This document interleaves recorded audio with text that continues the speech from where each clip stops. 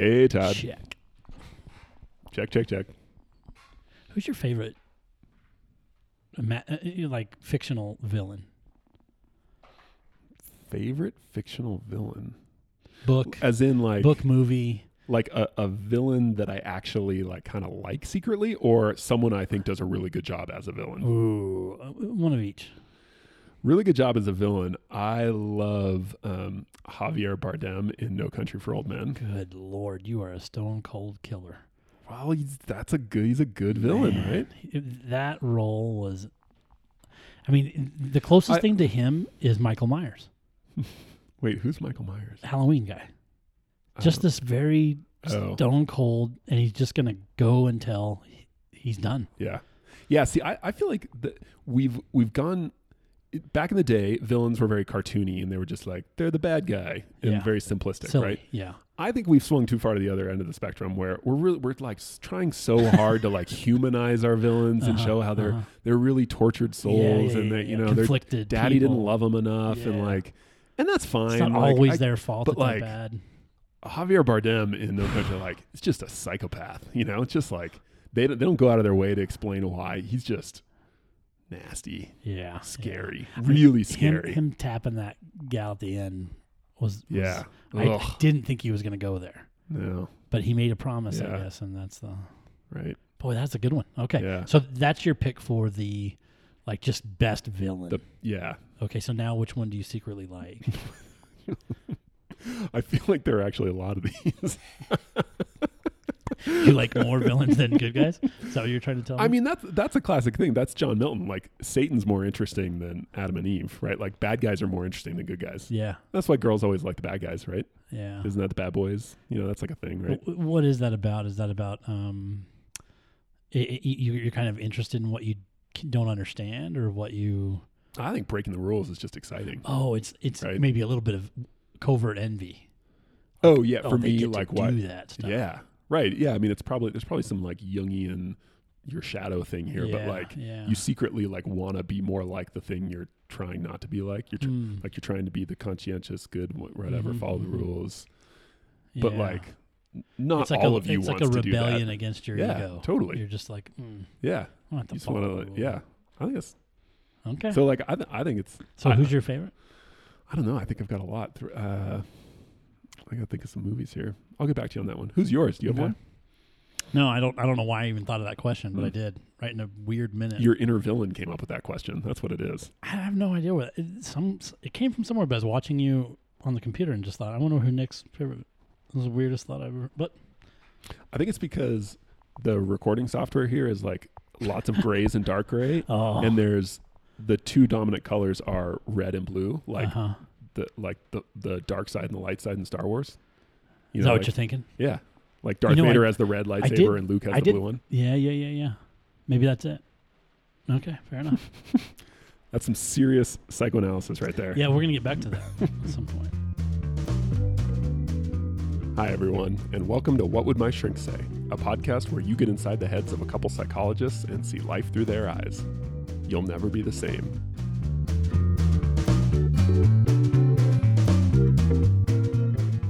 We're going to talk today about the world's most interesting topic, which is confidentiality in therapy. This is a big deal, I feel like. And I feel like it's a big deal that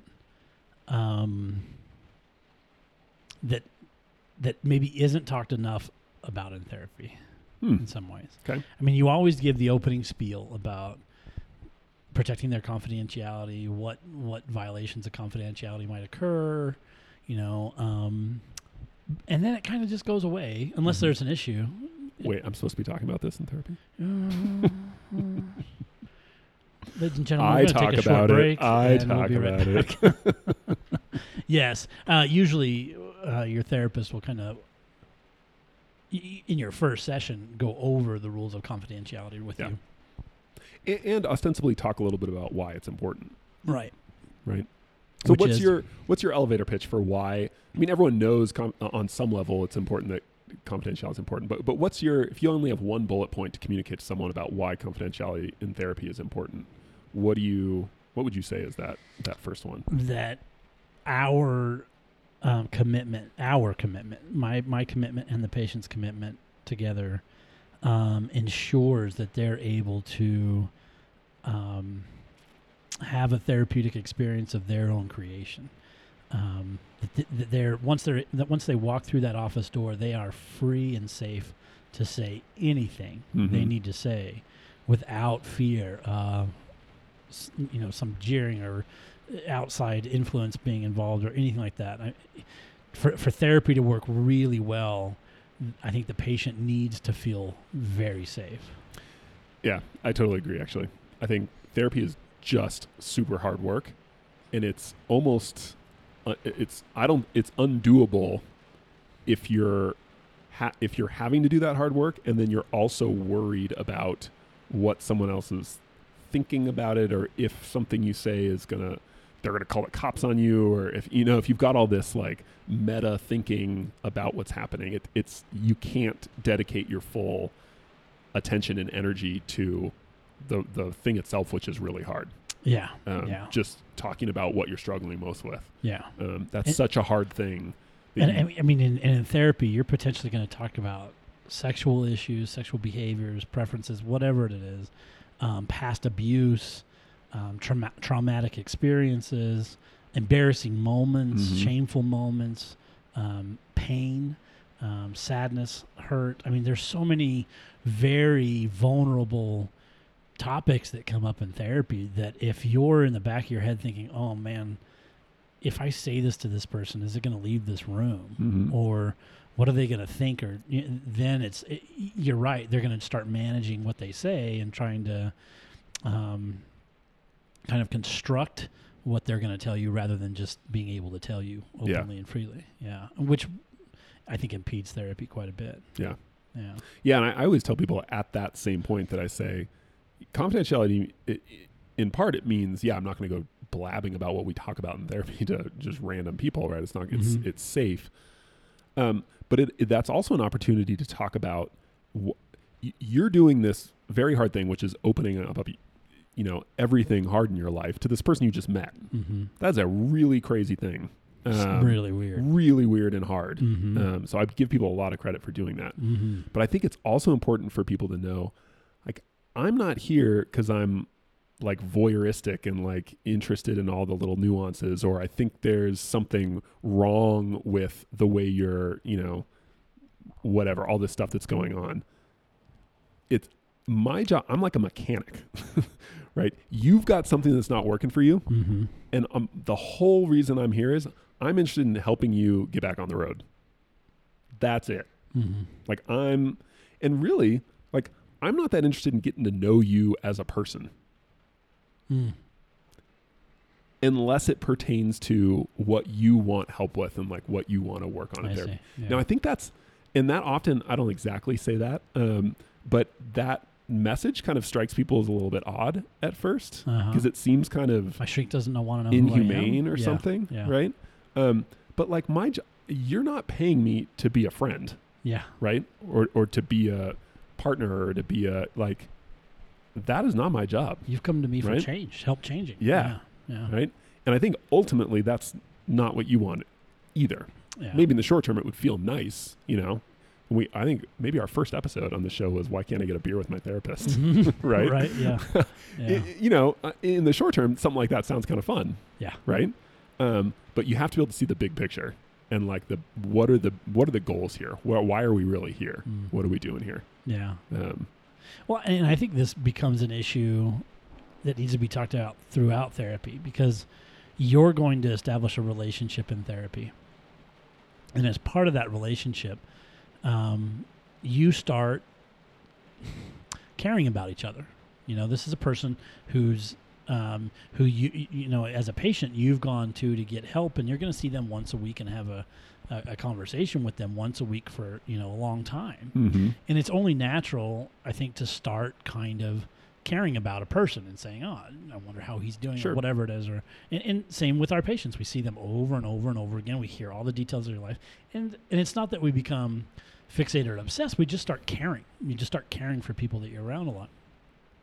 As part of that caring, though, you start caring about how they see you and how they think of you. And there we're right back in that same trap where now they might manage the message a little bit because they don't want to be seen as something different. So I think, again, you bring up the topic of confidentiality and say, it's really important that you're as open and truthful as you can, and that I'm going to respond well to that. Yeah. So that we can continue doing good therapy, because you can kind of start telling when clients are managing your perception of them. Or sometimes more importantly, when you're managing things, when the therapist, the same thing happens to therapists. Very much. If you get too involved, yeah, if the relationship starts to get kind of out of control, and I don't mean like, dramatic versions of that, but just like I really think you can care too much about your clients, right? Yeah. Because ultimately it's in disservice to them achieving their goals. Yeah, if you start internalizing their stuff and trying to manage that. Yeah, because if you're dedicating your mental space to like, what do they think of me right now? And like, are they happy? And are they like, that's all energy that's not going towards being able to actually be with them and help them. Right. And just changes what therapy feels like a little bit. Yeah. So I totally agree. I think kind of ongoing thinking about confidentiality in sort of the, yes, it means like reminding people that what you say here stays here. That's a part of it. But I think it's often a good springboard for thinking about the nature of our communication and relationship more generally. Yeah. Good point. And I agree. I think it should, I think I personally, like, I should be better about talking more, looking for opportunities to bring that up more, I guess. Yeah. Because a lot of clients aren't going to do it themselves. I'll bring it up too when there's a big share that's gone on. When a client has kind of really let something, come out in therapy that maybe they've been protecting or we've just kind of come to naturally. To really reinforce that and say, hey, I know that was really hard to share, and I'm glad that you feel like in here you can say those things, because you can, and you don't want to dwell on it too much, but you do want to kind of supply a little bit of that reinforcement to say, hey, that kind of openness is a good thing here. Yeah. Yeah. Well, just for the listeners, what are kind of common confidentiality points that you go over with your clients? Like, yeah, so legally you have to cover, there's kind of 3 what we call exceptions to confidentiality. So the normal spiel is like everything we talk about stays between us. But there are a few kind of rare exceptions. One of which is if you're at risk to hurt yourself or someone else, right? So the most common one is suicide, if you're suicidal, right? So if my client, if I have strong evidence to believe that they are actually at serious risk to hurt themselves or someone else, right? I might break confidentiality in the sense of I might, contact their wife, even though I don't technically have permission to contact them, or I might call the police and give them your address and say, I need a wellness check or something on this. Even though technically that's confidential information, you always have to balance that with safety. Yeah. So that's a big one. Child abuse, I think in most states, maybe all, where psychologists and therapists are mandated reporters. So if they hear about child abuse or elder abuse or neglect, or really any kind of vulnerable population, right? You're required to kind of report what happened to the proper authorities. Yeah, Child Protection Services or whatever. And then the last one is if there's a court order. So if a judge rules that, for instance, your records have to be overturned, like maybe you're in a custody battle or something, not just a subpoena. I think that's an interesting kind of distinction. You can be subpoenaed and you don't technically have to and we don't give usually. up. Yeah, you probably wouldn't.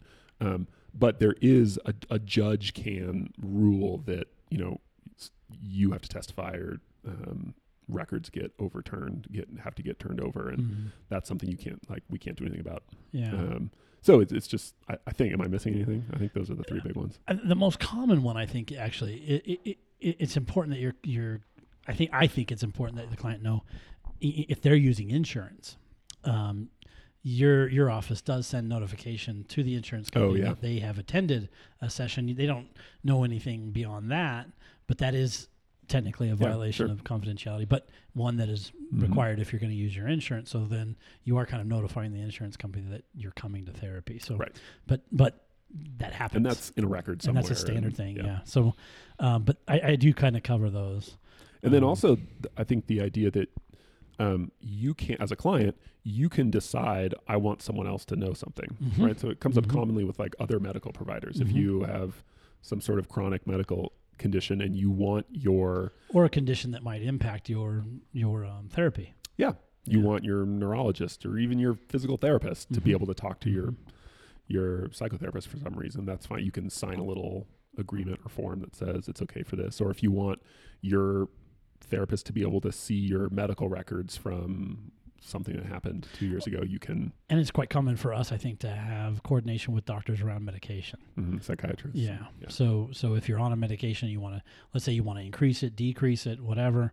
A lot of times your therapist will probably get in touch with your doctor and review symptom progress and things like that might justify a change. Okay, here's a fun one. Sure. What do you do, Todd, when you run into a client at the grocery store or out in public somewhere? This is another one I go over with every client that because we live in kind of a smaller town, Albuquerque, and you do run into clients, and I'll tell them when I'm out and about and I run into you, I'm not going to acknowledge you at all. Hey, Fred, good to see you. Wasn't therapy great last week? Man, I remember. I'll tell them I'm not going to acknowledge you at all. And that's not to be rude. It's just that would be a violation of your confidentiality. Now, you are free to acknowledge me and to talk to me. And if you do, I will talk back. It'll probably be a short conversation. Right. But invariably, clients are like, oh, I don't care. And then they see you and they're with their daughter or their kid. And there's all of a sudden this like, oh, crud, do I say hi? And to me, it's no big deal. But they seem to be a little agitated or concerned. And so when the next trip to therapy, they're apologetic and they're like, I'm sorry. And there is no need to apologize. So, but yeah, occasionally you do bump into clients. And usually they're saying hi to you. And halfway through them saying hi to you, they realize, oh, crud. I'm going to have to explain who this is to whoever I'm with. And so there's some really awkward kind of experiences there. But yes, you don't acknowledge patients when you're out and about. It's always funny too that your clients are used to seeing you in a particular, you're sort of like dressed business casual. They see you in your office. It's like seeing your teacher when you're a kid in the grocery store and you're just like. I ran into a client one time at the grocery store and it was like 10 p.m. because I was like hankering for some ice cream and we didn't have any. So I show up to the grocery store. 12 gallons of ice cream. I'm in like flip flops and like pajama shorts and like a ratty old t-shirt. Right. I'd taken a nap that day, so like my hair was all like matty. You look good. I look real good. You're painting a picture here. Like, I'm not seeing this person anymore. Who the Hot heck? mess. Seeing a surf bum. So yeah. That is funny. Yeah, so those are kind of the general reasons. Confidentiality is really important to therapy. It's an essential component to therapy. And those breaches of confidentiality around harming yourself or somebody else, a vulnerable population, insurance, and court orders. Those are kind of the most common reasons, legal reasons we breach confidentiality. But other than that, I mean, what you tell your therapist is really sensitive information that should be regarded as such, I think, by both parties. Yep. Yeah.